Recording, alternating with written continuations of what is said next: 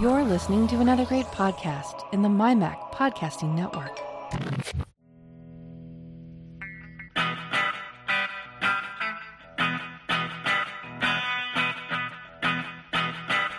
Hello and welcome to another edition of the show where we take a wander around the week in Apple, Apple News, reviews, technology, associated products, and all sorts of other things that catch our eye.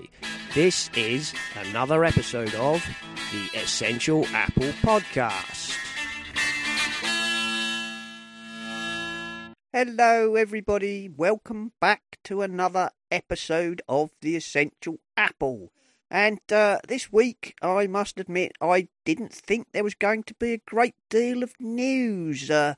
When I started, looking through the stuff, there's the endless speculations and leaks, quote unquote, and all the other stuff. They're already on about the iPhone 14, for heaven's sake. We haven't even got the iPhone 13 yet. Oh, I don't know. But there we go. As it turned out, as the stories went on, we did find quite a lot of things which we're going to have a look at. So, I'm not alone. I'm joined this week by Nick. Hello, Nick. Hi, Simon. Yeah, good to be back. And it's a bit of a grey one here today, but not too cold. So, considering it's summer, you would think it would be a bit better, but there you go. That's quite nice here, fairly bright, not the clear blue skies or anything, not like we had the other day, but it's bright, a little bit breezy, quite pleasant to be honest. I had a very nice day out at Boscobel House, which is in Staffordshire, I think. I thought it was Shropshire, but I think it's Staffordshire. And it's one of these places where that they were Catholics during the Civil War, and they hid Charles II in a tree, the Royal Oak. Yes, the Royal Oak. Well, they've got a descendant of the Royal Oak still there, but apparently it was quite wooded at one time, so there would have been a lot more woods around to hide in. Yes, I was going to say, everywhere was a lot more wooded back then. You go there now and see a tree, and you think, how did he hide up there and nobody spot him, That's right, because the tree stands in a field on its own. Yeah. Yes, but at the time it was probably in the middle of a bloody wood, so, rather more useful hiding place. But that was very interesting, and it was a lovely day. That was Wednesday. It was beautiful. Excellent. Yeah. And we're also joined by Steve from Geeks Corner. Hello, Steve. How are you? Not too bad, thanks both. It's quite warm and muggy here in Wales, but it's still nice. Excellent. So it looks like you got the worst of the lot at the minute, Nick. Yes. Well, it's not too bad. It's just a bit. It could do with being a bit sunnier. Well, there we go. You can't win in this country. When the sun comes out, we complain it's too hot. When it rains, it's too wet, and when it's in between, we either wish it was hotter or colder. So welcome to the British and their weather. There we are. Okay, so we'll kick off, I think, with a lot of the stories this week are not specifically Apple, I must admit. But the big news of the week, I guess, is Amazon is destroying thousands of unsold AirPods, iPads and MacBooks, according to a new investigation. That was on iDrop News. You can find it all over the place. Apparently, it sprung from an investigation by ITV News here in the UK. So I've got a couple of things here. I have read through it, and I don't think they're saying that there were thousands of Apple things. They do say that some Apple things were in the things that were thrown away. Yes, that is true. But a lot of, it would appear that a lot of, yes, okay, the iDrop News has gone a little bit hard on it. It sounds like they're just destroying AirPods and iPads and MacBooks and other, expensive items. Yeah. I mean, but just the same, though. I mean, throwing away. I mean, of course, the reason they're doing it is because keeping stuff in stock costs a lot of money. Yes. So they're making space for new stock, and because they can't get rid of it, it does actually say in this article they do recycle some of the stuff. They do actually. It's not like they're just throwing everything away, but they said that in a 7-day period in April they threw 124,000 items away. Yeah, which is a lot, isn't it? It's a lot of stuff. You think they put that on their warehouse page where they do cheaper options so people can get things a little bit cheaper? Surely that's better. Or giving them away to charity shops or whatever. I mean, there's so many options rather than just chucking them into landfill. Yeah, I mean, the two bits I think that have really made this come to the fore is one, the scale of it. I mean, this investigation. I think they dug into one particular depot. I think it might have been in Dunfermline. And they, as you say, they threw away like 130,000 items in a week. But the biggest problem is it's not just that they're throwing this stuff away. Most of it's going to landfill. It's not being broken up or recycled or it just. I mean, I think it seems like it's pretty shocking. Let's just put it that way. Well, especially because in other countries. I mean, I watch a guy on YouTube. Well, in fact, I watch more than one guy on YouTube who are Amazon resellers. So in America, if they get stuff sent back to them, they don't really inspect them. They just stick them in a box and they resell them at a marked discount to these Amazon resellers. And the Amazon resellers take them. And okay, sometimes they get stuff that's broken and they end up having to throw them away. Sometimes, because people in America know that Amazon do this, sometimes they'll get a new item and send an old item back in the box. Yeah. But even so, these guys can make a living out of it. Yeah. Well, so why are they not doing that in the UK? You would think, wouldn't you? I mean, Amazon unless there's a legal reason they can't. No, I don't think there is, because Amazon statement said something about we do recycle a lot of stuff or repurpose it or whatever, but it doesn't seem like they really are. A leaked document from inside the Dunfermline warehouse showed that more than 124,000 items were marked destroy. That's just 7 days. In contrast, only 28,000 items in the same period were labelled as donate. The manager admitted to us that in some weeks, up to 200,000 items might be marked for destroy. Now, what I don't get about that is you got companies like Apple and things like that who do recycling, so other companies offer as well. So why not send like Apple's products back to Apple to recycle and some others back to the other companies? Indeed, they may not be making money off it, but at least it's getting recycled. Yeah, exactly. I'm guessing. I mean, it does say something in here about Apple, and it says it's. So I'm not sure I agree with this, but this is the last paragraph of the article. It says. It's also hard to give Apple a pass on this one either, since as far as AirPods, iPads and MacBooks are concerned, the company should offer more incentives for big box suppliers like Amazon to return them to Apple's own supply chain when they could be sold through other channels or at least recycled using Apple's considerably more environmentally responsible procedures. Yeah, but so does that mean Apple sell them onto Amazon and no, they don't. They won't take them back, or no, I don't know. No, that's not, because if you go on Amazon and look on, look up MacBook, you're not buying it from Apple, and you're not buying it from Amazon. You're almost certainly you're nearly always buying them from a third-party company who have got right, and it's very rarely brand new. It's not.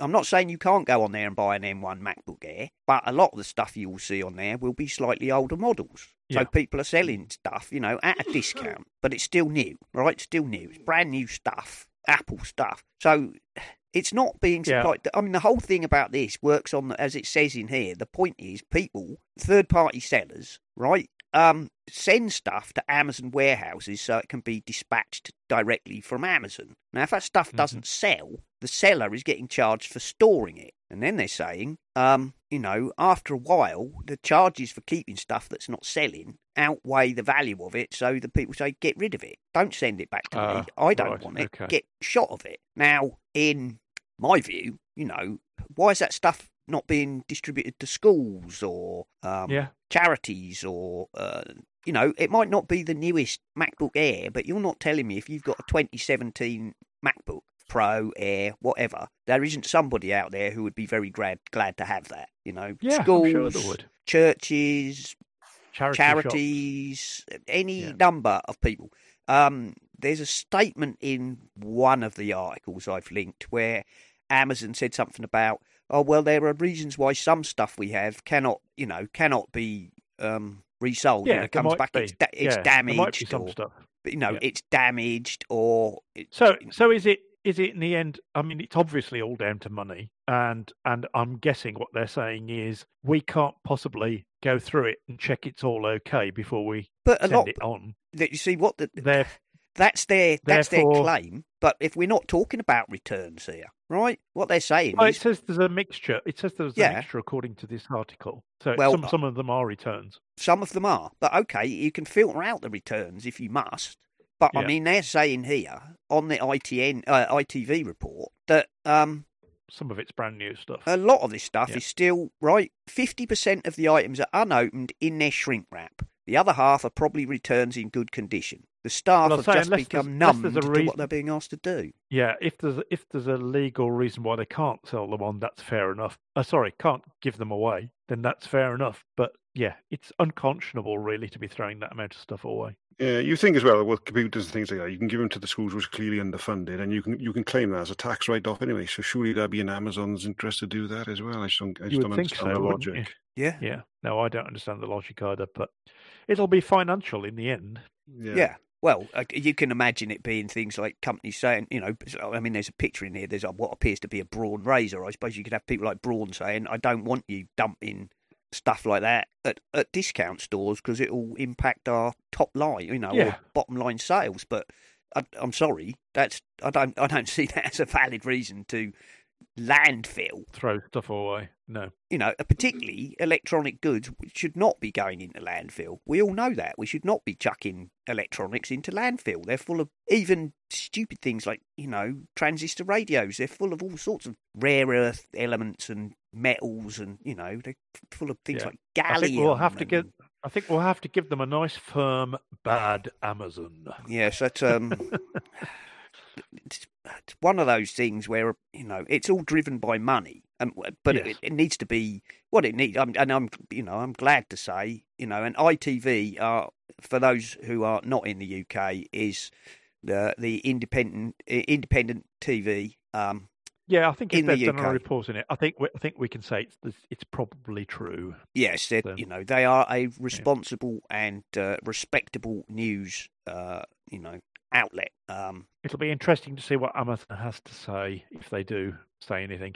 Yes, and hopefully, this and public pressure will say this is not acceptable. Don't do this. Yeah, I would hope so. I mean, there have been other things where things have changed for the better. So for a little while, my sister-in-law was worked in the sort of management for a company called FareShare. Right. They're Yes. a charity.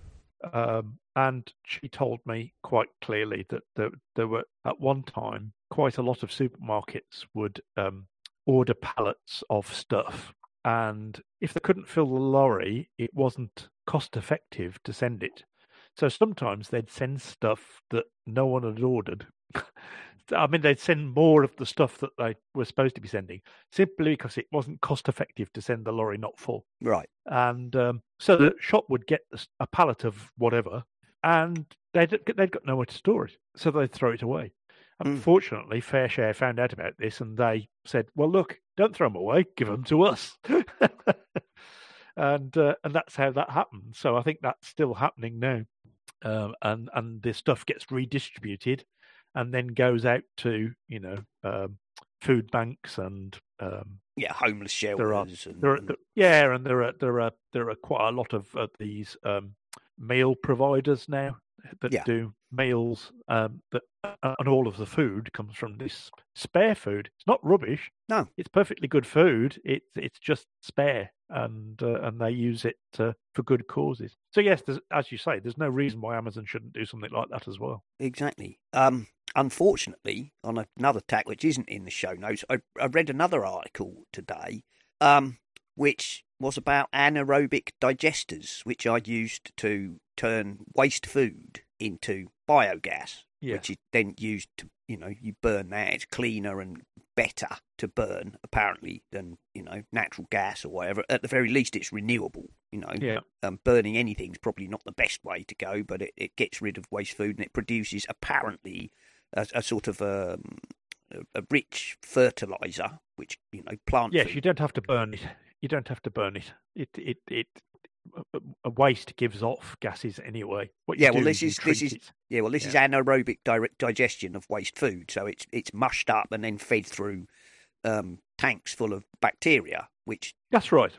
Which creates methane effectively. yes, which produce methane or burnable gas, which is then used to produce electricity. And the waste is a rich plant food type fertilizer, although it's heavy. Anyway, apparently, due to government subsidies, whereas originally farmers and supermarkets would have to pay these people to take away their waste food to use, due to government subsidies, they are now actually bidding against each other to buy waste food from supermarkets and producers, and therefore gobbling it all up and using it to, for their own purposes. And a lot of this stuff. I didn't know that. No, well, this was a thing I read today, and a lot of that stuff previously would have been donated by the supermarkets, to worthy causes. The stuff they have that's, the stuff that they get that's end of use by date. The stuff that if you find on the shelf that reduced to 10p because it goes out of date today, quote unquote, and that's the not the use by, the sell by date, which usually means it's good for another week. Anyway, that was a thing.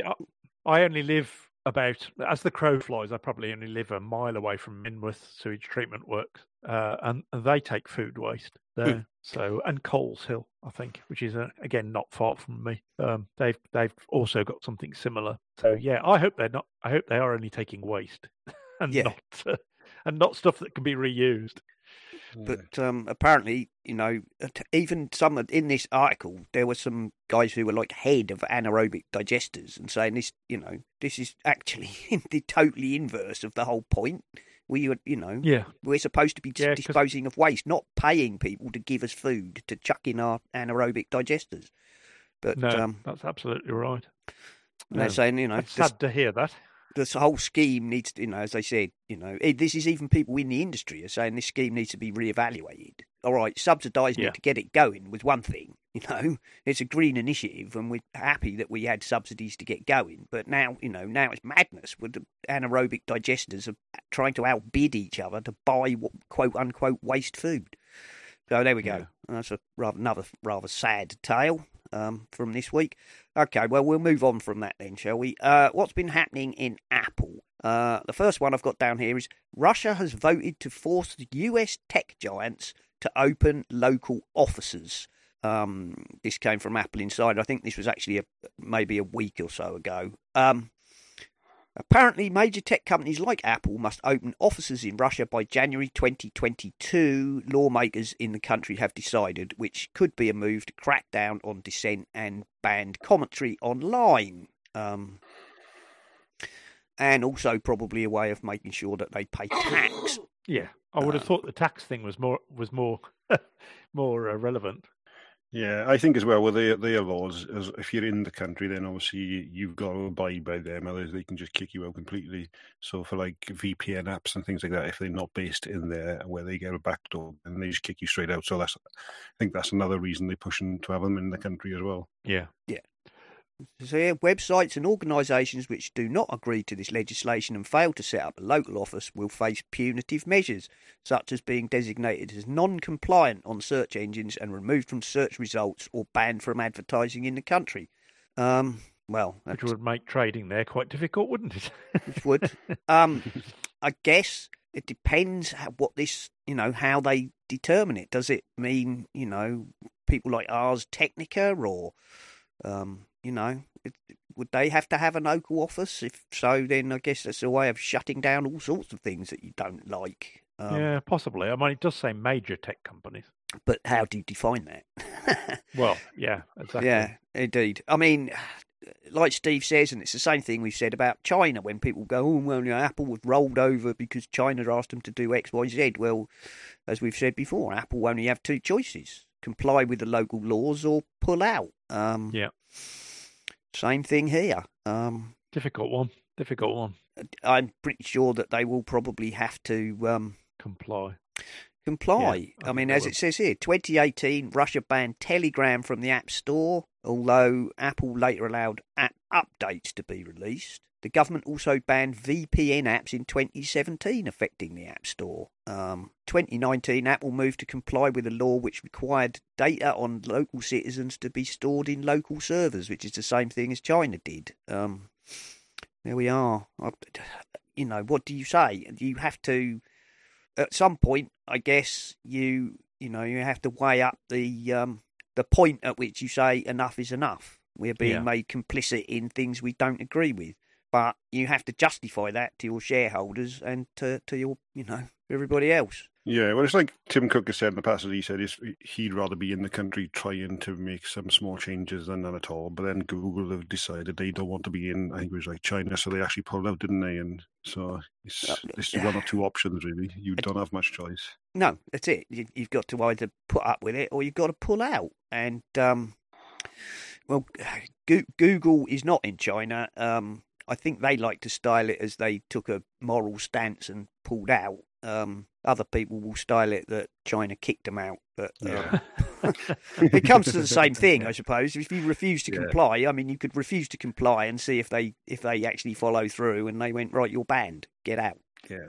I don't know. Of course, the difference between Google and Apple is Google don't make very much. Do they? No, manufacture. No, they do make things, but I'm sure they're not tied to China in the same way as big manufacturers are. Yeah. So it's probably a lot easier, and how much money do they make from advertising in China? I don't know what sort of level of advertising is allowed in China. Well, to be honest, I was reading a book a couple of months back. It was about Alibaba and the rise and things like that. And in China, they basically favour, obviously, all the Chinese, and they give all the other countries. Then they give them harder things and laws, so it makes it harder for them to compete anyway. So it's probably just not in their interest to even try. Yeah, probably. And they're up against local alternatives. Yeah. It's like several of the other things. What's it? I don't know, but I know there's Weibo is a Chinese company that competes with, but some of these things are huge. So some apps or companies like was it WhatsApp? WhatsApp has apparently almost no grip in China at all because they all use a local Chinese app. Yeah, that's right. Yeah, so there we go. That was that one. Just another one of those. Government tries to get control of the internet, really. Mac Rumours has got one here. Apple shares a list of products to keep a safe distance away from pacemakers because we've all seen there's been some scare stories about things that, can upset your pacemaker if you have one. In a support document this week, Apple shared a list of products which should be kept a safe distance from medical devices such as pacemakers and defibrillators. And I think you'll find on the whole they're fairly. There's a few in here that are surprising, I must admit. Although I suspect, there's an abundance of caution in this.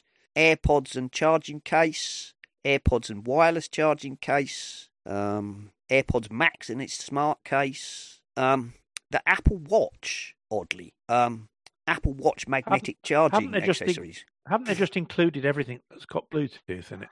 I've no idea. Well, it looks like it. They've got all the Macs. Yeah. How, are you really going to? How, do you hug your iMac regularly? Yeah. How far away?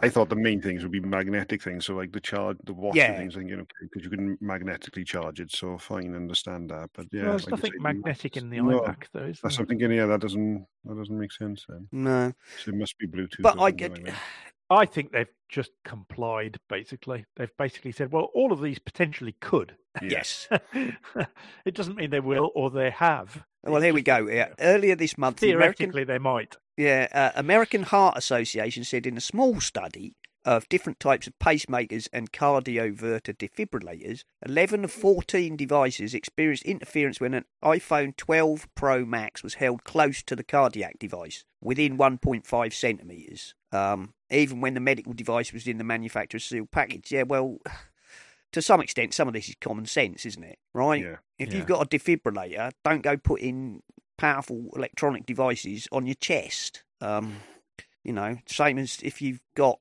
if you wear hearing aids, it's probably not a great idea to put something that gives out a lot of RF next to it. Yeah, this sits very firmly alongside the instruction not to put your dog in a microwave, doesn't it? Really? Yeah. Caution, caution, maybe. Yeah, caution. Contents may be hot. Yes, that's right. It's, although, yeah, I sort of get that to a mild extent, but yeah, you go and order coffee, yeah, I wouldn't expect it to not be hot. Thank you very much. But okay, I suppose there's probably a certain amount of abundance of caution in there. I mean, I'm sure if your life depends on your pacemaker, I'm sure you're probably already been warned about don't stand next to the microwave and put it on full belt. Yeah, I mean, it does say in this article to avoid any potential interference with medical devices. Exactly. So exactly. So they're saying, well, it's possible. Yeah, it's hardly a story, really. I mean, don't get me wrong. If you've got a pacemaker, or you do have to be careful. But, yeah, but once you have it put in, they give you that advice anyway. So yes, you're aware of these dangers. No, I'm sure. I guess this is one of these. To some extent, it's a arse covering device. Isn't it? It's a ticking the boxes, isn't it? But if you're listening to this and you have a pacemaker and you are in the least bit concerned, feel free to check the list. But I'm sure if you have, you already know it's not a good idea to put electronic devices on top of your pacemaker. Stuff coming out of the betas, of course, for iOS and Monterey and whatnot, as the new beta 2, Dev Beta 2 has come out. Apparently, apps can request access to more RAM with iOS 15 entitlement exceeding normal system memory limits. Now, we talked before about the fact that apps on iOS 15, or iOS, sorry, caps on iOS are, I'll say that again. Apps on iOS or iPad OS are capped at 5 gig, even though, the newest machines have 8 or 16. Now, according to this, a newly documented entitlement will allow app developers to request privileged access to RAM on iOS and iPad OS. This system entitlement has existed prior to these versions as a private escape hatch used by some internal processes, i.e. belonging to Apple, I guess. The change from a private to public means that third-party app developers will be able to take advantage of it where appropriate. This will be especially useful on iPad Pro with M1, where the system RAM can reach up to 16 gig, but the standard RAM per app is only 5 gigabytes. Pro apps on the iPad in particular could benefit from this. The documentation for this entitlement warned that access to additional memory is not guaranteed and it is unclear how much additional RAM will be granted. There we go. It doesn't really surprise me. No. It doesn't really surprise me. I think this is probably going to become more common over time. Yeah. Particularly once we actually get into the where lots and lots of people have got these 8 gig or 16 gig RAM model. Well, as I said the other week, didn't I? At the moment, I think that, the 5 gig per app limit is there so that people don't start writing apps that are expecting to get 8 and therefore won't run on older machines or non-M1 machines. I think this is going to be aimed towards the bigger companies like Adobe and Procreate and things like that. So they already do the handshake deals anyway. So this will be more geared for them. Yes, it will. Apparently, yes, and the kind of people wanting to run them are probably going to have the Pro iPads as well. Anyway, I don't know if it mentions it in this one. There was another one I was reading about it. Developers will have to apply to Apple to, have access to this. It's not going to be handed out willy-nilly to anybody, and will be subject to app review. So basically, your weather app's not going to be able to ask to have 10 gig of RAM. Will be subject to app review and approval by Apple, which I think is decent because you don't want every tin pot little game or whatever asking to grab ludicrous amounts of RAM. So we were. I was talking with my family earlier on about allowances. I was quite surprised that one of the things I did when I was out this week was I'd forgotten that we normally have a Zoom meeting on Wednesday, just for a few people, anyone who wants to drop in really from church, and I'd almost forgotten it. But I was at in Staffordshire, and I saw an email. I was actually grabbing some lunch and saw an email from someone saying, "Are we meeting this afternoon?" And I thought, "Oh, I'd forgotten that." So I ran the whole meeting on my iPhone and on Zoom, and it worked fine. But I did wonder how much data I would use. So we were on for about an hour. 800 meg it used. So that's pretty efficient, isn't it, for video? That's pretty efficient. I mean, an hour of video. Yeah, I mean, it's not. You haven't even used a gig. I mean, that's right. So I was very impressed when I found out that I'd only used 800 meg in an hour. I thought it would be a lot more. That's very good. Yeah. So, like Steve, I must admit, I'm not particularly surprised by this. I mean, everybody was moaning about, you've got M1 chips with all this RAM and nothing's taken. Looks like in iOS 15, apps will be able to apply to Apple to have access to this entitlement, and that will be subject to approval by Apple. So yes, people like Affinity Photo and whatnot. Yeah. By the way, the reason I told that story, the story seems to be completely unrelated. I suddenly realised is that often people think they want more because they can get more. Yes, and I'm sure it's the same as for developers. Well, if we can get an 8 gig, why shouldn't we have 8 gig? Yeah, very much so. Yeah, true. I'm sure there will be, as Steve said there, people like Procreate, Affinity Photo, LumaFusion, people like that. I'm sure they'll be able to apply and get permission to, use this to pull in more RAM if needed. Because they're not saying it will allow you to just take 8 gig. It will mean, I guess, if your RAM usage of that app starts to clear, get to the top of the 5 gig limit, you will have an API that says allow you to take a bit more. Yeah, I wonder if they can allocate more on the fly while it's running. I don't know. I don't know enough about. No, I don't. Works.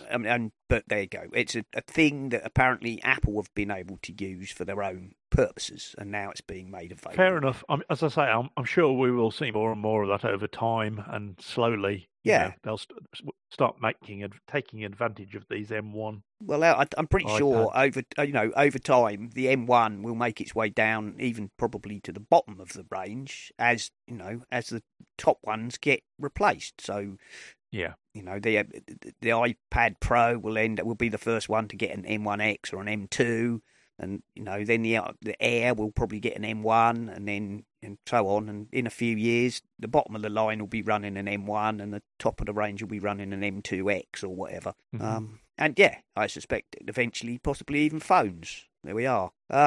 What else? I was going to talk about the Safari technology preview. Because obviously there was a lot of stuff made of the new Safari that's in Monterey and iOS 15, and obviously it's got quite a lot of changes to the way it works. And if you want to experience that, if you want to find out what that's like without having to go to one of the betas, which are currently only available to developers technically, if you go to the Safari technology preview, which is at developer.apple.com. You can link in the show notes. Yes, link in the show notes, of course. You can download the Safari technology preview, which includes all of the, or as far as I can tell, all of the changes that will be coming in Monterey. So that means you can experience the new thing, app group, tab groups, and the new way the tabs work, and the whole all of that. And the benefit of this, if you're interested in doing such a thing, is you can download the technology preview, which will happily, it does not replace your original Safari. So you can play with it to your heart's content on Big Sur, or anywhere else that will allow you to run it, I guess. I don't know if it goes back to Catalina, but you can certainly run it on Big Sur. And you can run it side by side with your current Safari. Okay, so it's a standalone app. It doesn't replace the original Safari, so you can use it as an alternative browser, if you like, and you can get a feel for how the new tabs and all the new features work. I'm not finding it too bad. I'm not keen on the thing where the toolbar changes to the background colour of whatever site you go to, but I mean that's fairly trivial, I'll be honest. That's a cosmetic thing. I've only got a 13-inch MacBook Air, so the fact that the address bar is sited on the tab and not separate isn't too much of a bother for me. It means it moves across the screen as you put it on, as you go to different tabs. But my screen's not very big. If you had a lot of tabs open on a big screen, a 27 or 32-inch monitor, the damn thing's going to move all the way across the screen at various times, which I don't think is very good. Oh, right. As I say, well, on my... I downloaded it. Yeah. I've downloaded it. I'm looking at it now. Have a play. It's not massively different. It's visually different. That's my only real complaint at the moment. Tabs show up. All the tabs show up the same as pin tabs, so you just get a little square with a favicon on it. Yeah. And the active tab has, the address search bar on it, which means if you click to a different tab, the address bar moves to that tab, which I'm not that keen on, to be honest. I'd prefer the address bar to stay where it is. Now, obviously, that technology preview is based on the where they are now. As the betas change, if they get a lot of feedback saying that's horrible, that might change. They might move the address/search bar back to be a separate panel on the toolbar, on the left or the right or whatever. I don't know, but you can do that. You can get that and play about with it and see where Apple are currently thinking of going. And you don't have to have a beta to do that. You can simply go and download the technology preview. I'm looking at it. I quite like these little grey tab things at the top. That's quite nice. Yeah, but if you go to a different site, my problem is that not problem. You're just getting used to it. But if you go to a different site, sometimes they stay grey. But if you go to a site like Titbits, right, which is its colour is purple, the whole toolbar goes bright purple. Oh, right. Interesting.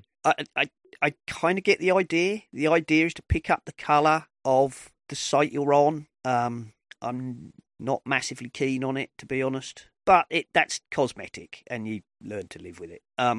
My biggest gripe at the minute is the wandering address bar, which, as I say, on my little 13-inch monitor, on my Air, is not that bad, But yes, I can see what you mean now. I'm clicking on different.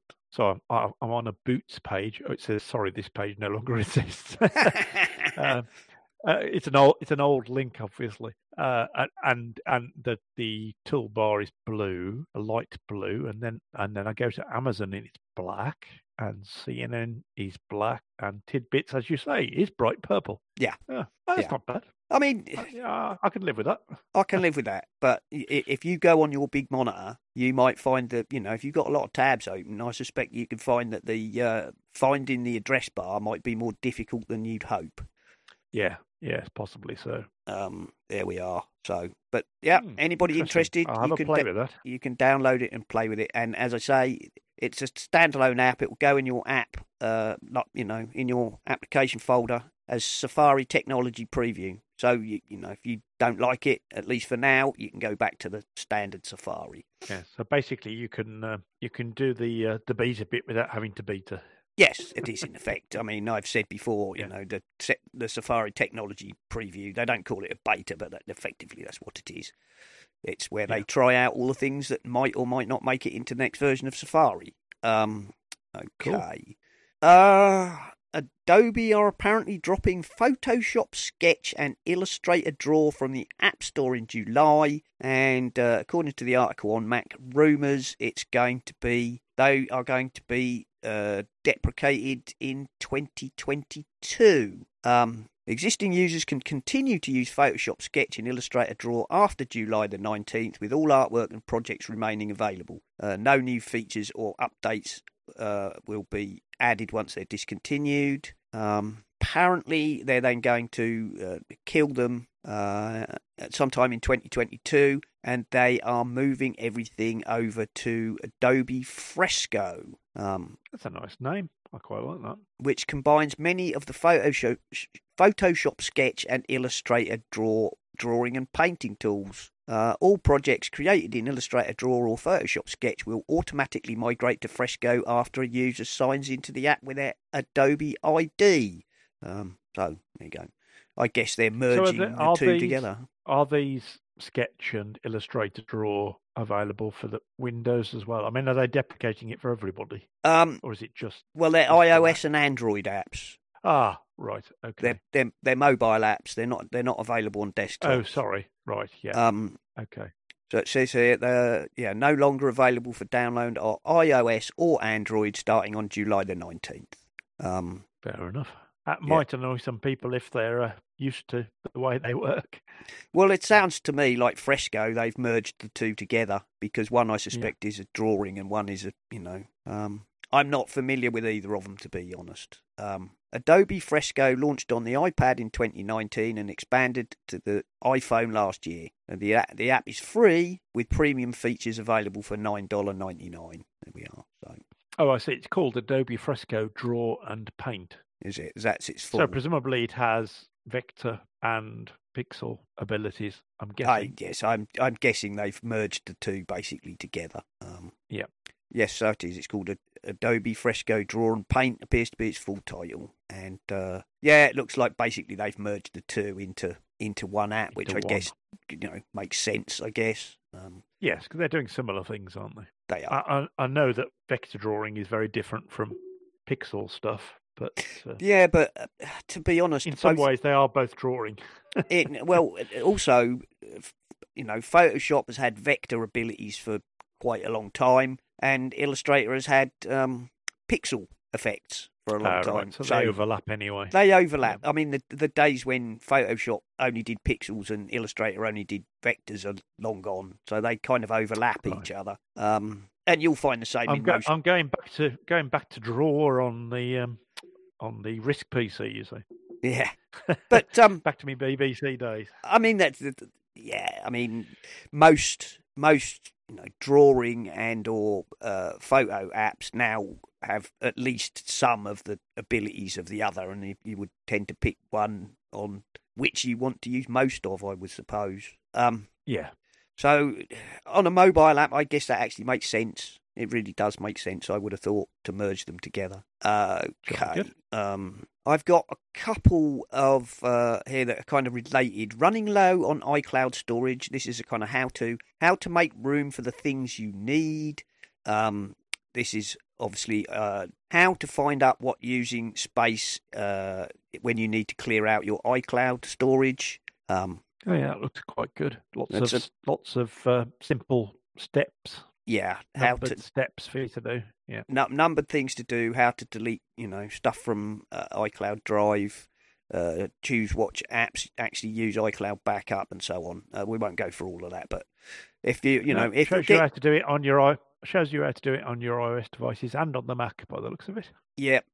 Because they're all related to cloud, so yes, of course. They don't all the pictures here appear to be showing iOS, but there's just a bit near the bottom that says where is it? It was near the bottom somewhere. I've just seen it. Delete photos and screenshot. Oh, I've lost it now. Could have sworn I saw. Yes, here we go. Mac users, open Finder, go to iCloud Drive, blah blah blah. So they're right, yeah. On a Mac, open System Preferences, click Apple ID, select iCloud, click Manage, blah blah blah. So it's a load of steps. If this is particularly if you're like me and you're stingy and insist on getting by on 5 gig of free iCloud. Frugal, Simon. Frugal. Yeah. Careful. I must admit, I might be tempted to the 79p a month to go up to 50 gig, less because I need 50 gig and more because that would entitle me to all the iCloud Plus benefits. Yeah, that's true. Yes, I think I pay 79p on my iPhone. And I might get this the wrong way around.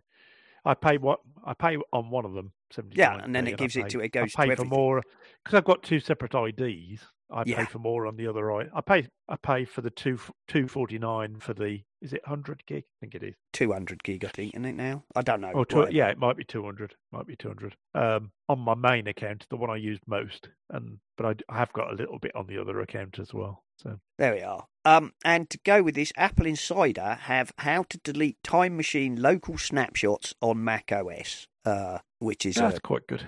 Another, on the whole, unless you're on a very tight storage space, probably not worth digging into. But if you have a Mac with one of the smaller SSDs, one of the sort of 128s or whatever, could be handy to know how to keep those trimmed down, or even turn them off altogether. What else have we got? Okay, iOS 15 is going to add WPA3 security protocol for hotspot connections. What, you mean iOS 15 is going to become more secure? Yes. What a surprise. What a surprise. I guess by hotspots, I'm assuming they mean between your phone and your iPad or whatever. If you're using your iPad as a or a computer mode, if you're using your phone as a bridge, or I guess your iPad if it's cellular enabled, turn it into a modem. So people in your coffee shop aren't going to get into your secure connection between your devices. So that's good. Well, can't hurt, can it? Can't hurt. No, absolutely. Okay, so apparently you do not need iCloud Plus to get Hide My Email in iOS 15, and here's how to set it up now on iDrop News. Again, another sort of how-to. And it involves, basically what it's saying is that Hide My Email is kind of tied to the sign in with Apple protocols. And it explains how it works and what you have to do to turn it on again. Apparently, this is a beta feature still rolling out, so it might not yet appear in your iCloud account. It's not necessarily dependent on iOS 15, as we've seen it on iCloud accounts which have not been used with iOS 15 beta. And, of course, this might not make it all the way to the end of the beta, but there you go. If you want to have a go at mucking around with getting Hide My Email, you can follow the instructions there on iDrop News. I just found that interesting. Yeah, that's good. Don't think I'll bother to go through all that, but, if you're interested, link in the show notes. Tidbits here. Final Cut Pro, Compressor and Motion have all been updated by Apple. Improvements and bug fixes for the professional video editing apps. There you go. Don't use any of them. Don't use any of them. No, nor do I. But there you go. Updates are available. Probably already installed themselves if you're a user, but if not, there you go. You can go and get the latest updates. And also from Tidbits, real system requirements for Apple's 2021 operating systems. This is a fairly long breakdown, similar to one might even be the one we talked about the other day, but it explains exactly what machines can use the new OSs, and also what features require certain levels of chip. Oh right, okay, yeah. So there is a lot of stuff in there, yeah. So I'm actually quite surprised. One of the things that interests me in here, Watch OS 8 is still supported by the Apple Watch Series 3. Oh, right. Apple does not go into specifics about what features work on which watches, simply saying not all features available on all devices. Which, yeah, exactly. Most of these limitations are undoubtedly related to the lack of hardware, such as the blood oxygen sensor, which is only on the Apple Watch Series 6. Yeah, and, I'm not expecting to install Watch OS 8 on my Series 3 and suddenly get the ability to check my blood oxygen. No, I'm not. Surprising. I really think that the Apple Watch 3 might not make the cut this year. So that's oh, right. But it explains which Macs and iPads are needed to use universal control. Yeah. What works with M1 what'll run- only? You know. What'll run macOS 12 Monterey? Yeah. Other features have specific requirements. For example, AR object capture max need at least 16 gig of RAM and 4 gigabytes of VRAM. It is quite useful, though, isn't it? Because when you're talking to someone, sometimes you might want to tell them to do something in particular. A list like this would be very useful to say, "Oh, can you do that? When did you buy your Mac?" You know, and have a quick look and see if that's available for them. Indeed. So I'm not sure if that's the one we looked at last time or not, but there you go. Linked again if I'd already covered that. Okay, what else have we got? Amazon we've talked about. John McAfee, the father of antivirus software. He's found dead, wasn't he? Yeah. Found dead in a Spanish prison cell in Barcelona. It would appear that he took his own life. It's very sad. Apparently, he was due to be extradited. He was a bit of a weird bloke, wasn't he? He'd got some. I'm pretty I get the impression sure he got some strange views. He had some very strange views. To be honest, This is the article I've linked here is HuffPost. I read one, a kind of obituary, I guess, in the Daily Telegraph site, which went into a fair amount of his history. He founded McAfee Antivirus, the first antivirus company. He made a lot of money. He left McAfee, I don't know, 25, 30 years ago. With a vast fortune, 100 million or something. Since then, he lived a very strange life. He lived in like an island in Belize where he may or may not have been involved in the murder of his neighbour. Oh, yes, I remember that being in the news as well. At one point, he lived on a yacht with his own private security team. From what I read, it sounds like, and I'm not a doctor, I'm not a psychiatrist, but it sounds very much, he believed that various governments were sending hit squads to kill him, and he was being monitored. It sounds very much to me like he was suffering from paranoid schizophrenia. It's quite sad, really. It's almost one of those cases. If he was a normal person, he would have got help or been forced to have help, for that kind of level of delusion. But being, ludicrously rich, he could indeed buy a huge yacht and have a private security team and spend his time sailing around the world evading, whoever imagined, threats, real and imagined, and avoiding anybody saying to him, "John, I think you really are. I really think you need to see a doctor. The Iranian hit squads are not actually coming to get you." No, laughing aside, it's quite sad. It's a strange and possibly, tormented life. Yeah. Did he say how old he was? Just having a quick quite old. He was in his 70s. 75. 75. Yeah. Oh, that's sad. Yeah. Apparently, he was indicted on tax evasion charges in the US and arrested in Spain. I read somewhere he was attempting to travel to, I can't remember now, somewhere, but he was using a British passport. So I think actually the Spanish actually arrested him for trying to travel on false documents and then detained him to decide whether he would be extradited to the US to face tax evasion. Right.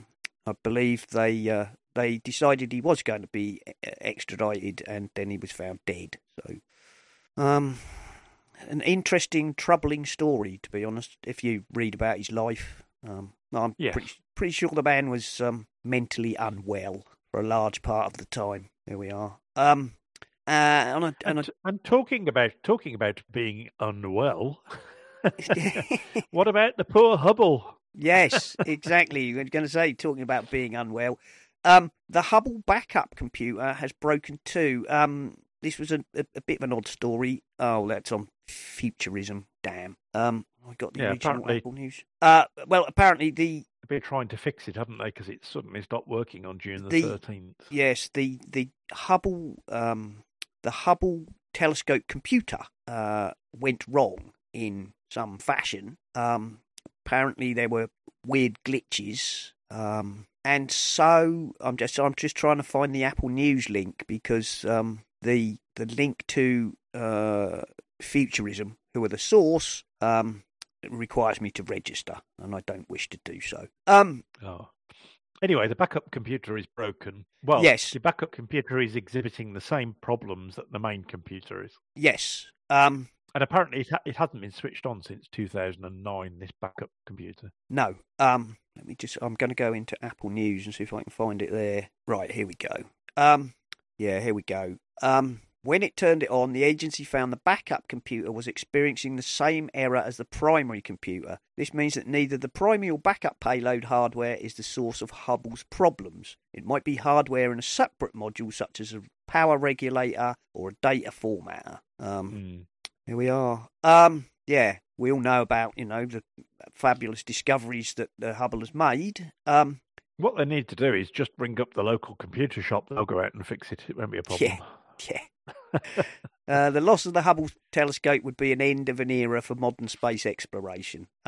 If it signals the end of the Hubble, NASA will use a system it installed in 2009 to guide it back into Earth's atmosphere, where it will burn up on re-entry, giving the telescope one last opportunity to look up at it in wonder. There you go. Well, let's hope. Didn't they have issues with Hubble some time ago with focusing or something? Well, when it was originally launched, the mirror was out of true. That's right. Wasn't there a shuttle went up to fix it? Yes, they had to do something. They did some stuff with software, I think, but they did send some guys up to I don't know, tighten the bolts or whatever to yes, stretch the lenses properly or something. And it was a long time ago. It was probably it was a long time ago. You're probably thinking, a few years ago. It was probably 25 years ago or something. But yes, yeah, it probably was. They did have a problem initially, and they corrected it. So there you go. Well, let's hope that they can figure out what's wrong with it and get it back up and running. But if not, expect it to be guided into the Earth's atmosphere. We've had some amazing photos from it. Yes, we have. We have indeed. What else we got? I'll just see if I can find another link. Slash Gear says NASA is pulling out all the stops to try and fix the Hubble Space Telescope. There's a whole load. If you look in Apple News under Hubble, you'll get a half a dozen reports. Maybe I'll put one of those in the. I'm going to put one of those in the. I'm going to put one of those in the show notes because Futurism requires you to register. So right. Let's put another one in there instead. Right. I'm going to mention this because Bob O'Donnell, ex of Tech Pinions podcast, and of course head of Technalysis Research, a very respected business analyst and obviously co-conspirator with Carolina and Ben Baharin and the like, has a new podcast called Everything Technology. So I've just put a link in there to that. I haven't listened to the first one yet. I don't know how frequent they're going to be, but he's an interesting guy with a lot of knowledge about the industry, and he's going to, or has launched this new podcast, which he says, industry news, analysis, commentary and interviews with an attitude, everything technology. There's lots of tech-related news sources on the web, but perspective, analysis and context is often sadly lacking. Bob O'Donnell, president of Technalysis Research, the Everything Technology podcast offers a missing insight into key tech news and trends. There we go. So I'm going to listen to that later, and I hope he makes a big success of it. And if you're interested in that sort of thing, link in the show notes. Right, what the other big thing that's been going on this week, of course, Nick, there's been problems with the Western Digital My Book Live, where users have been waking up to find that their data has been deleted. Oh, that's not good. No, this started off earlier in the week. Ars Technica, I've got a report. I'm totally screwed. My WD My Book Live, users wake up to find data deleted. Multiple users report that the data loss coincided with a factory reset performed on their devices. One person has posted a log showing the unexplained behaviour. Now, these are like a desktop drive, backup drive, but you can put them. The reason it's called the MyBook Live is because it uses an Ethernet cable to connect to the local network, and from there you can remotely access it online. Western Digital stopped supporting the MyBook Live in 2015. Western Digital advised customers to disconnect their MyBook Live devices to prevent further attacks while they investigate the mass wiping. Now, this story's been running kind of all week. I've got a follow-up link from Western Digital drives remotely wiped. What experts say to do now, because it would appear, that somehow these devices are being sent a firmware update. Now, Western Digital haven't issued a firmware update since 2015. So if you have one, unplug it from the internet and possibly turn it off completely. MyBook Live and MyBook Live Duo were released in 2010 and received their last update in 2015. The company has not given an estimate of how many are in circulation or how many are still using them. This rather reminds me of a story about iCloud in its early days. Yeah. People had their data deleted. But this would appear to be an attack. Somebody is doing this. Oh, right, okay. Oh, I didn't realise that. Yes, yeah, because there are no firmware updates since 2015, and these things appear to be receiving a firmware update, or at least what appears to be a firmware update, and then it's factory resetting and wiping all the data. Well, that's pretty nasty. Not a nice thing to do.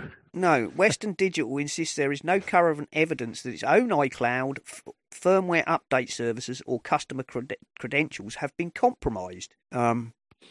It suggests that MyBook Live drives, which are left directly accessible via the internet through direct connection or port forwarding, manually or automatically turned on via UPnP, which is Universal Plug and Play, hackers have then used port scanners to spot potential victims. They have theorised. This is all very much of a mystery, As this, there's a quote here, which is a fair point. It says it's very scary and devastating that someone can do a factory restore on my drive without any permission granted from the end user. Yeah. Oh dear, that's not good. So there you go. If you have one, definitely disconnect it from the internet and make sure, I guess, there's no port forwarding, and if necessary, make a backup of it or a clone of it and then unplug it altogether. At least for now. It's an ongoing story, that one, and nobody seemed to really know why somebody would be doing such a thing, or right at this moment, or if somebody's doing such a thing. I mean, they seem to be claiming that there's no ingress into their systems. So. But the problem is, if somebody figured out how to do that, it would not be, apparently not be too difficult to do. So I don't know. Right. I mean, to be honest, I'm not sure I would be trusting a 6 to 11-year-old spinning drive as a backup of anything anyway, personally. But maybe not. If it's working perfectly well, and why would you necessarily be concerned? But that's an ongoing story. Keep your eyes open. Last couple of things then before we wrap up, I guess, Nick. Well, shall I tell people about the? Yes. Before we go, interesting uses I've been putting my equipment to. Yes, I've nearly forgot about that. Before the show, we were talking about that, and I said you should talk about it. Yeah. So off you go, Nick. Yeah. So if I seem to be one of those people who will always want to do sort of something that things weren't originally designed for, or at least they weren't designed to do specifically that thing, and finding a way of getting them to work. So this week at church, we had what we call a local arrangement, which is basically down to the church to arrange someone to deliver a message or just lead the service generally. And it was my turn. But I'm sure you'll know from if you've been listening for a while, that I've been heavily involved in the technical side of streaming worship. So this week I had to find a way of leading worship from the front while still doing the technical stuff in the background. So we have a computer at the back of church, which we stream from, and there's a camera at the back of church too. And I found out that I could. So I used Jump Desktop. So if you've got what's it called? I always forget what it's called. Setup. If you've got Setup, Jump Desktop comes as part of that. And Jump Desktop is remote control software. So I found that I could remote control the M1 Mac Mini that we've got down at church from my iPad. So I can actually run Jump Desktop on the iPad and then control the computer, which is, I say, at the back of the church. And I've also got an app that controls the camera. Fortunately, they'd run in multitasking mode, so I could have on the left-hand side of the screen, well, 2/3 of the iPad was the remote control software, and on the right was the camera control software. So I was and there's quite a few presets on the cameras, so it's not like I'm having to move the camera manually. I just press a button and it moves to the pulpit, and I press another button and it moves across to where our singers are and that kind of thing. And it worked pretty well on the whole. I was quite amazed because the last time I tried to do this, we got a 2011 Mac Mini, and in all honesty, it struggled to do that and stream it out to YouTube.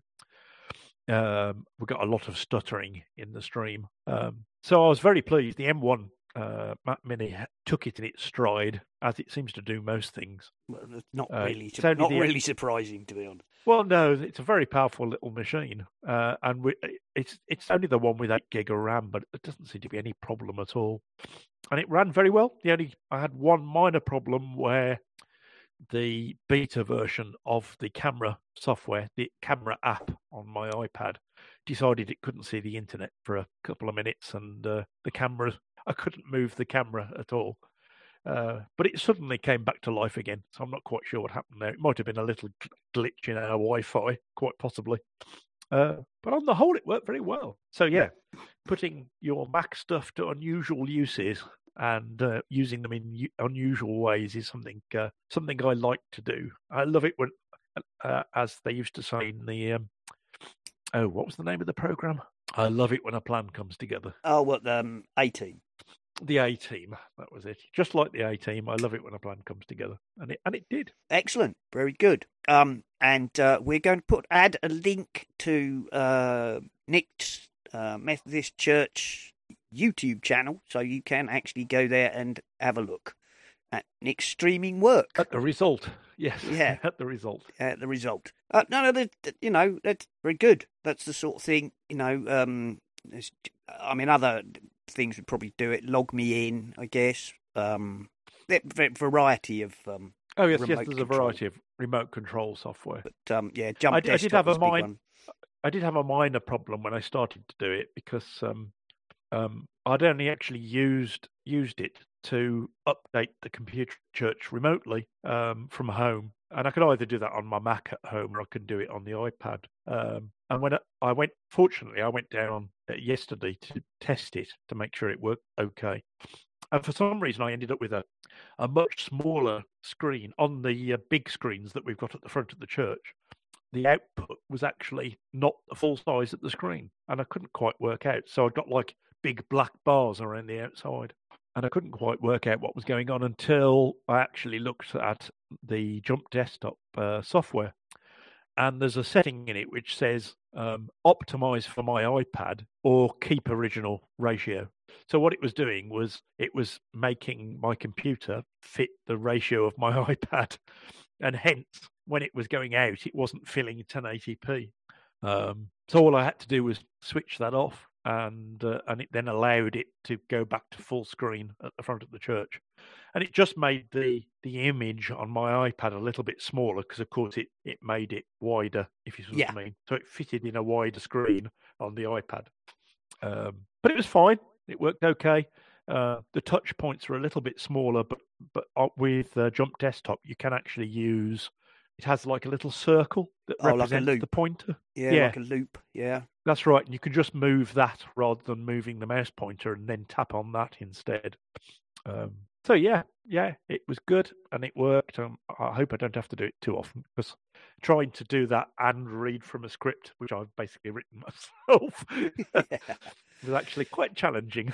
Multitasking, but there you go. Indeed. But that's an interesting nevertheless. And like you say, and talking of M1s, for those who are wondering why Jim's not here, Jim has bought himself a Mac M1 Mini. A new toy. a new toy. I believe he traded in his old Mac and bought a new M1 Mac Mini. And as a result, he's not here today because he's got to, get it all set up and ready to go. So he's not here today. Yes, I'm sure he's salivating at the prospect. I'm sure he is, very much so. But like all such things, you have to get them set up. You can turn it on. Indeed, and yes. It's all lovely, but he's going to need to. Well, I asked him whether. I must admit, the last couple of times I bought a new machine, I have done I've heard other people have problems when they try and copy profiles across from other computers. So the last couple of times I decided to do it the long way around, and that is just use the built-in OS as it is and copy the stuff across manually, which has saved me an awful lot of hassle, I think, probably in the long run. It just takes.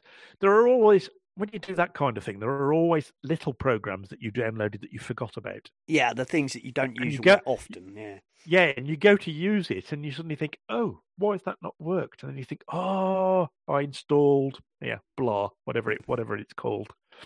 And that usually happens, as you say, 6 months into usage, you suddenly think, I'm going to have to re-download that. Yeah. Well, there you go. It doesn't hurt, helps clear out stuff, doesn't it? It always not necessarily a bad idea. Yeah, I do like having a nice clean system to start with.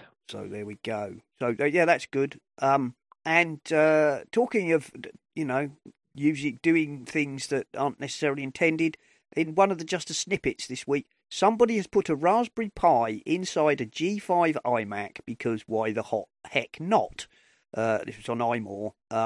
It's one of the old white plastic iMacs, G5. Yeah. I had one of those. I did a nice machine for its time. It says here it has a working power button, sound, camera, and even the original screen. PJ Evans resurrected a G5 iMac using most of the original hardware, including the speakers and camera. Today we're excited to add an Apple Pi creation to our list of products. PJ Evans, a writer for the official Raspberry Pi magazine, has created what he calls the Pi Mac. Very good. This rig features a Raspberry Pi inside a 2004 to 2006 era iMac G5 case. Power button, sound, camera, all working. Jolly good. Kudos to someone reusing an old machine in that way. Well, it's a nice thing to do. It uses the device's original Samsung display panel thanks to a controller unit he picked up on eBay for $40. So, other than time and effort, I suspect he's probably spent, I don't know, less than $100 on that. And, they might not be new, but that's probably a lot cheaper than buying a monitor. And yes, yeah. No, I admire people who can do this sort of repurposing. Yep. That's excellent. Very nice. I wonder if they'll publish instructions in the Magpie magazine on how he did it. It'd be interesting to see, wouldn't it? Doesn't say what. Because there are one or two people that have actually put the M1 inside various computers, haven't they? Mm. I've seen one or two YouTube videos where they've taken an old iMac that they've got, and I think it was a 27-inch, and they actually put an M1 inside it, which was quite clever. There you go. So, as you say, kudos to him for that one. Yes. So the other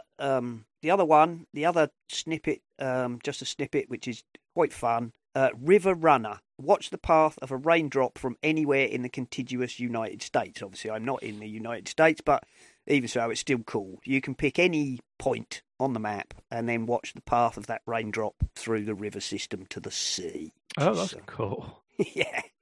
I can't remember. Amazing what people do. Yeah, isn't it just? I saw something else this week where I forget what they'd done. They'd used I can't remember the name of it, but there's geographical data which is freely available, and they used it to be able to draw a line across a topographical map, a satellite image, I believe, showing hills and valleys. And as you drew moved the line across the image using this freely available geographical data, it drew the profile of the landscape on the bottom of the picture. So as you moved it across, you could see cool. the kind of, the cross-sectional elevation map, which was rather slick. This is I'm liking this. This is cool. So you get a map, you click on somewhere, it shows you the route on the map, and then it flies you over it. Mm. Oh, this is great. Yeah. I'm not quite sure where I am because I'm moving far too fast to be able to tell. But what does that say? Kansas River? Yeah, probably. Flying over an airport. But it's clever. It's very clever. It is clever. That's clever. I like it. I forget who posted that. It might actually have been Nemo, to be honest. Yeah, that is just, very clever. So. Going through a city now. I could sit and watch that for hours, but I won't. There we go. Yeah. Finding a downstream path from Bailey, Colorado. I've just randomly clicked on somewhere on the map. There it goes. Wow. It goes a long, long way. Gee, from Colorado, it goes through Nebraska. Oh, crikey, all the way down to the Bay of Mexico by the look of it. Yeah, mine did the same. It went down to Mississippi and that area from Texas. Yeah, mine's got all the it's got the names of the places as it goes through. Wow, that is, it is clever, I have to say. And it is clever. I'm going to have a play with that when we've finished. Yeah, I've got a little thing on the side here, total length, and it's showing me where I am. South Platte River, Platte River, Missouri River to the Gulf of Mexico. Oh, I hadn't noticed that. No. I've got a map in the top left showing where we are. A thing showing where we are on the on the trail.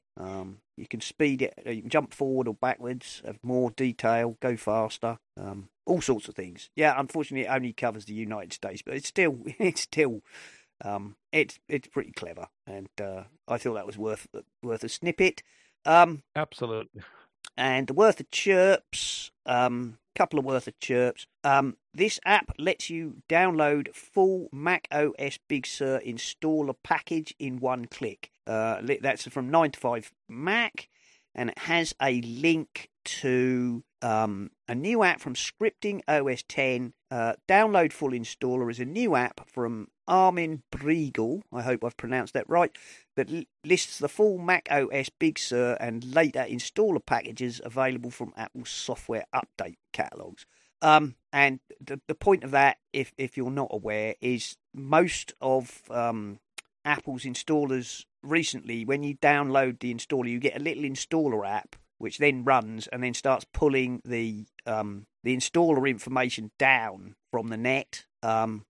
If you don't want to do that, if you don't have the greatest internet connection, or you've got a whole load of machines you want to update or whatever, it can be simpler to download the complete package and make a USB installer, and this allows you to get the full package, which can be quite big.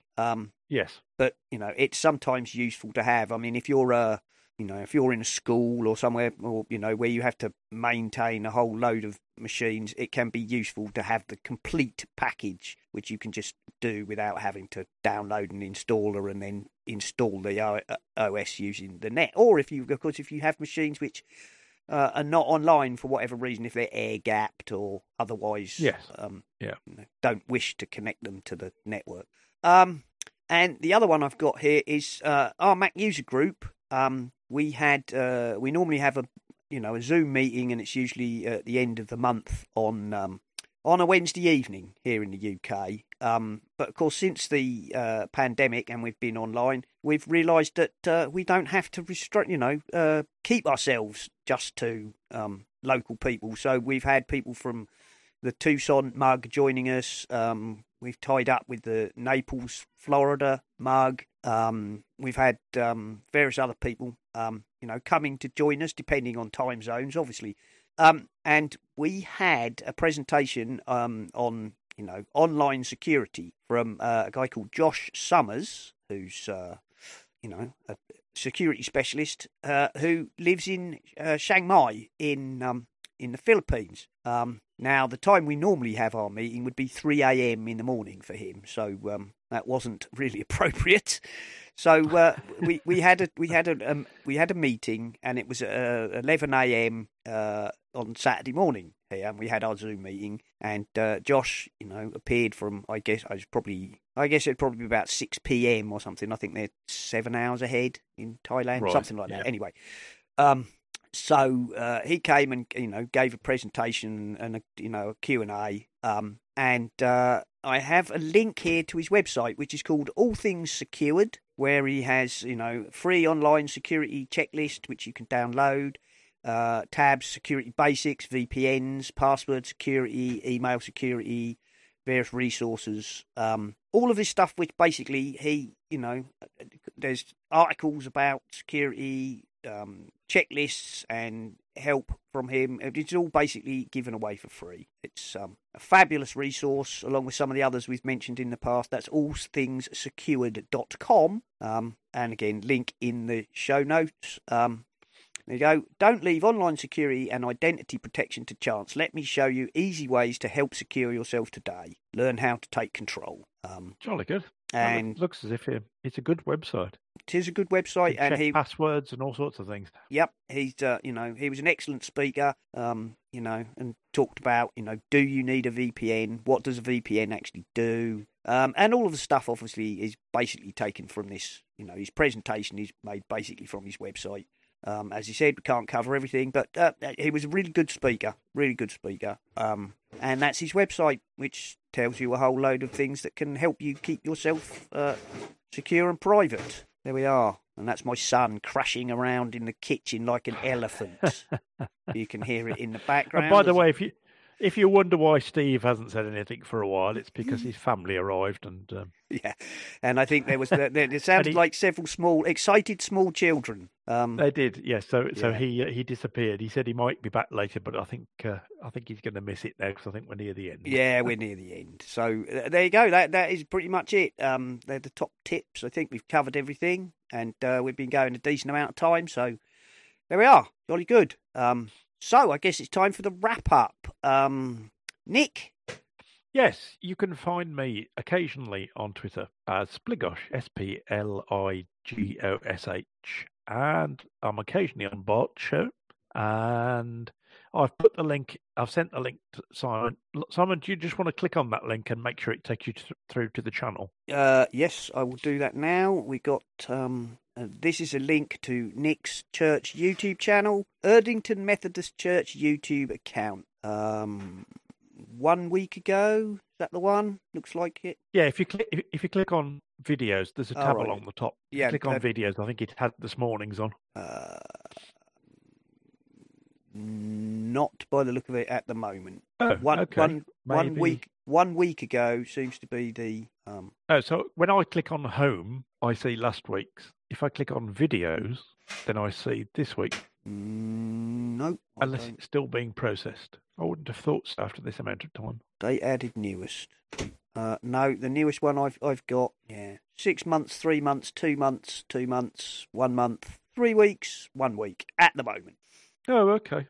So yeah, I don't know why why you're not seeing those others because you might want to check it. But there you go. I'll check it. I will check it. I'm sure. By the time this show goes out, if there's a problem, it will have either updated itself or you will have sorted it out. Found out what the issue is. Yeah. So if anybody wants to see Nick doing his, his church streaming thing, then I will put the link in the show notes along with his other links. You can tell I'm doing it. You can tell I'm doing it because every now and then I look down and tap the top of the pulpit I'm standing on.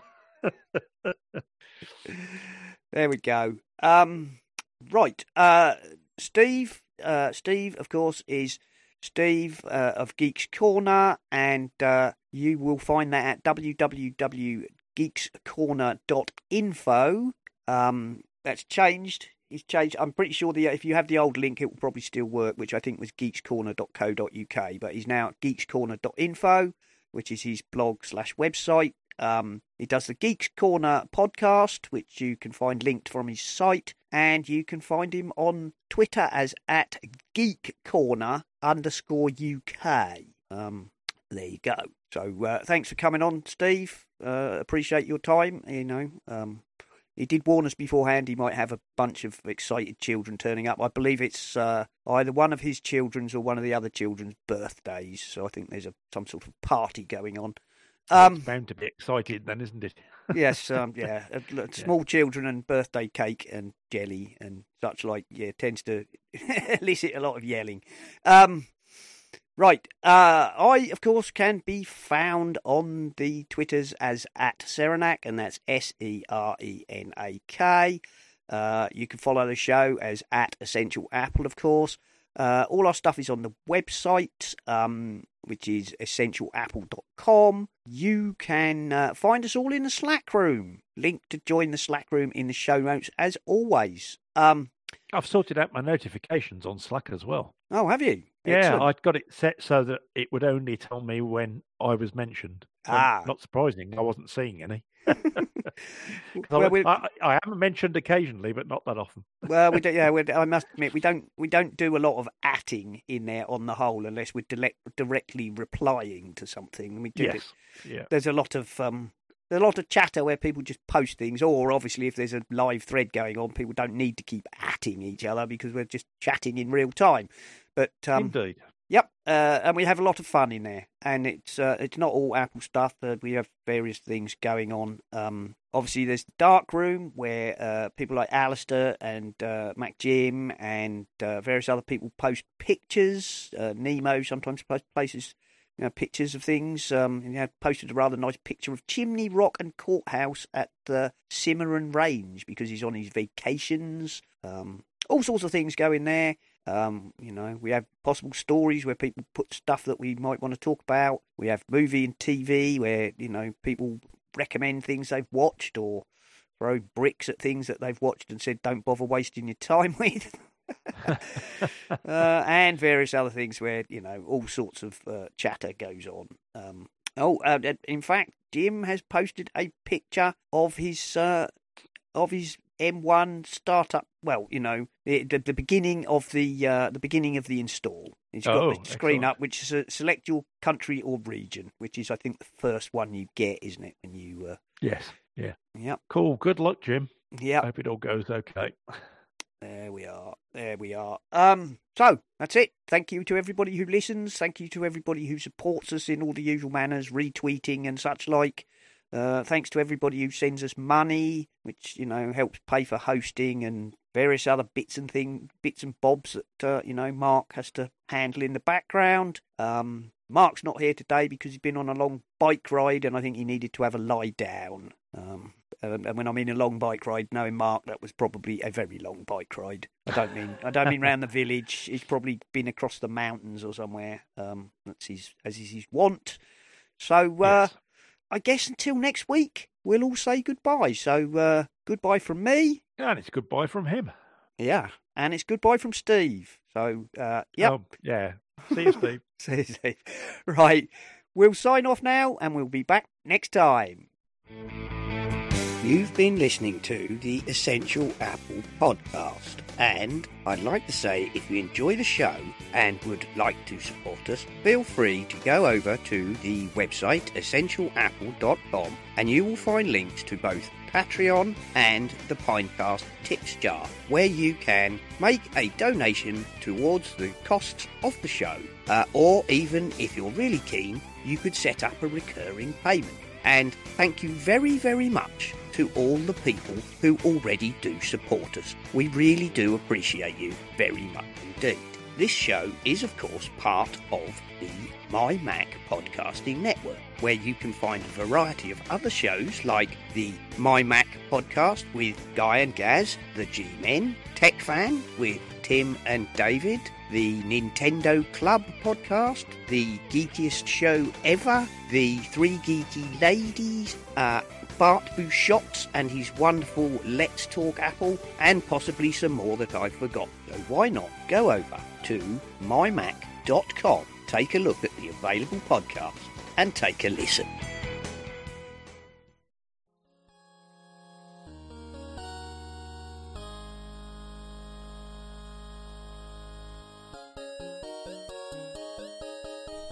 Hey David, this week on TechFan, let's talk about Apple. Don't like it. Yeah, okay. Windows? We could talk about Windows. Boring. Yeah, there's a lot of cool things in 3D printing going on. We could talk Really? about. Cool. I don't think so. What about like the Raspberry Pi? We've discussed that in the past. It's Tech Fan. No. You're just being difficult now. What do you want to talk about this week on Tech Fan? How about we talk about Apple and then a little bit about Microsoft and then the Raspberry Pi? You suck.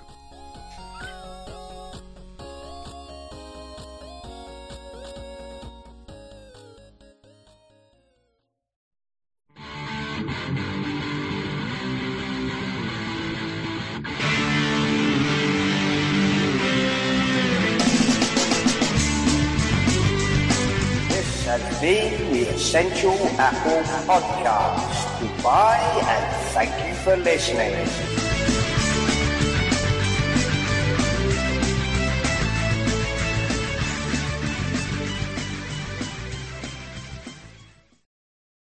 I'll tell you what we didn't mention Windows 11.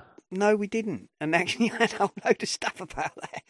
Never mind. It's not a Windows show. Although, yeah, I was going to talk about it because that was one of the bigger things, actually. Yeah, what surprised me, I mean, I haven't watched the whole thing, but I've watched one or two of those, where they say highlights of, is how Apple it looks. I mean, it's got a proper toolbar at the bottom and,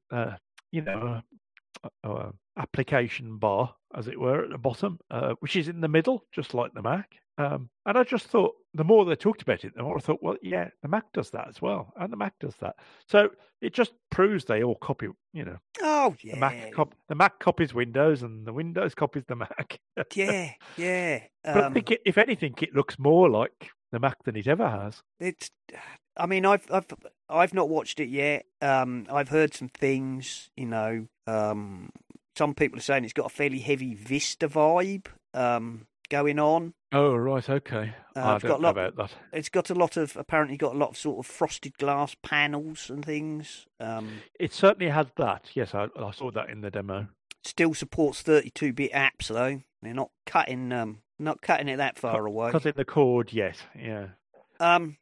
What surprised me is although the tech specs, the required specs to run it are not particularly high, the number of you need to have a TPM, which is a trusted platform module, version 2, apparently. Yeah. Although allegedly very many machines should have that, but you need to have an 8th generation, an Apollo Lake or later, apparently, which is 8th generation chip. Right. They're saying I think you need at least a Ryzen 3000. I've just put a link in the introducing Windows 11. It just gives you some. I mean, it has got a video, but it's also got quite a lot of screenshots. Yeah, I mean that's sort of the new. If that's the new start menu, I mean, it looks very much like. It looks a bit like the system preferences page. Something like that. It's very streamlined. It looks very. Well, as I say, it looks like Mac OS to me. It does look okay. rather... It's not identical, but it certainly has the minimalist sort of exterior of the Windows and just reminds me of the Mac. It does look very Mac-like, doesn't it? But if you didn't know better, you'd think someone had written like a sort of one of those skins, yeah. A skin for the Mac. The whole, it seems to be very limited in what machines it's going to support. Right. I know that. I think they spent quite a lot of time talking about gaming because, of course, that's their shtick, isn't it? Yes, it is one of their big things. One of the things that people buy PCs for, but that Mac doesn't. That's not to say you can't play decent games on a Mac, but if you're not at all. If you're really into the hardcore stuff, but I got the distinct impression, how I said, why did they call, when we were talking about why did they call it 11, and I said I Yeah. suspect a marketing push. Several of the blogs I've looked at where they're talking about Windows 11, when they've come to the tech specs, they're saying, yeah, this looks very much like a restrict the number of older machines that can run it so that manufacturers can start bringing out Windows 11 laptop. Right. Yeah. And branded Windows 11 kind of thing. Yeah, and guaranteed, or comes with Windows 11, and in order to try and juice the sales. Although yeah, I mean, if you look further in this page, it's got a picture of like the their application store. Yeah. And I mean, that even looks like the Apple App Store. And why they'd want to copy that, I don't know. Because it's not particularly good at finding stuff, is it? No, well, as long as they got a better search. There you go. Yeah. I mean, there was quite a bit of stuff I've read where people were taking it as a dig at Apple, where they were saying stuff about how it supports developers and it's open and all this. But it was like, yeah, people who are listening to that who have a bias are going, yeah, true, right? It's far more open and all this, but it's like, not if you're comparing it to the Mac. It's not. You're going to compare it to iOS, where yes, you have to get stuff through the App Store. Fine, but if you're on the Mac, you don't have to get stuff from the Mac App Store. You can get stuff from anywhere. Yeah, you can. Windows, the Mac is no more closed than it's ever been. And it's just one of those things that kind of rankled with me, which I'm not saying that I don't know if Microsoft themselves were trying to have a little dig there, but Well, they do sometimes, don't they? However, apparently, as a bit of a Microsoft fail, they apparently tried to stream it themselves, and it all went horribly wrong. And they ended up, yeah, I heard that. They ended up frantically putting up things on Twitter and whatnot, redirecting people to YouTube, where it was also being streamed because they're. One of the things I thought was quite amusing was the way they said, introducing Windows 11 with Teams built in. I thought, is that a good thing? I'm not sure. I really liked Teams very much, even though I signed up to be one of the people who started getting it spread within Severn Trent. I did find it difficult to use, I must admit. Well, I guess that means... Anyway, we'll see. It'll be interesting to... It will be interesting to see. My headset's just said, in a very sultry American voice, low battery. Low battery, please charge. Please recharge your device. Yeah. Okay, right, well then, Nick. Well, Rightio. Time's ticking on. Good to on. talk to you, as always. All right, mate. Yeah, take care. All right, see you later. Bye. Bye.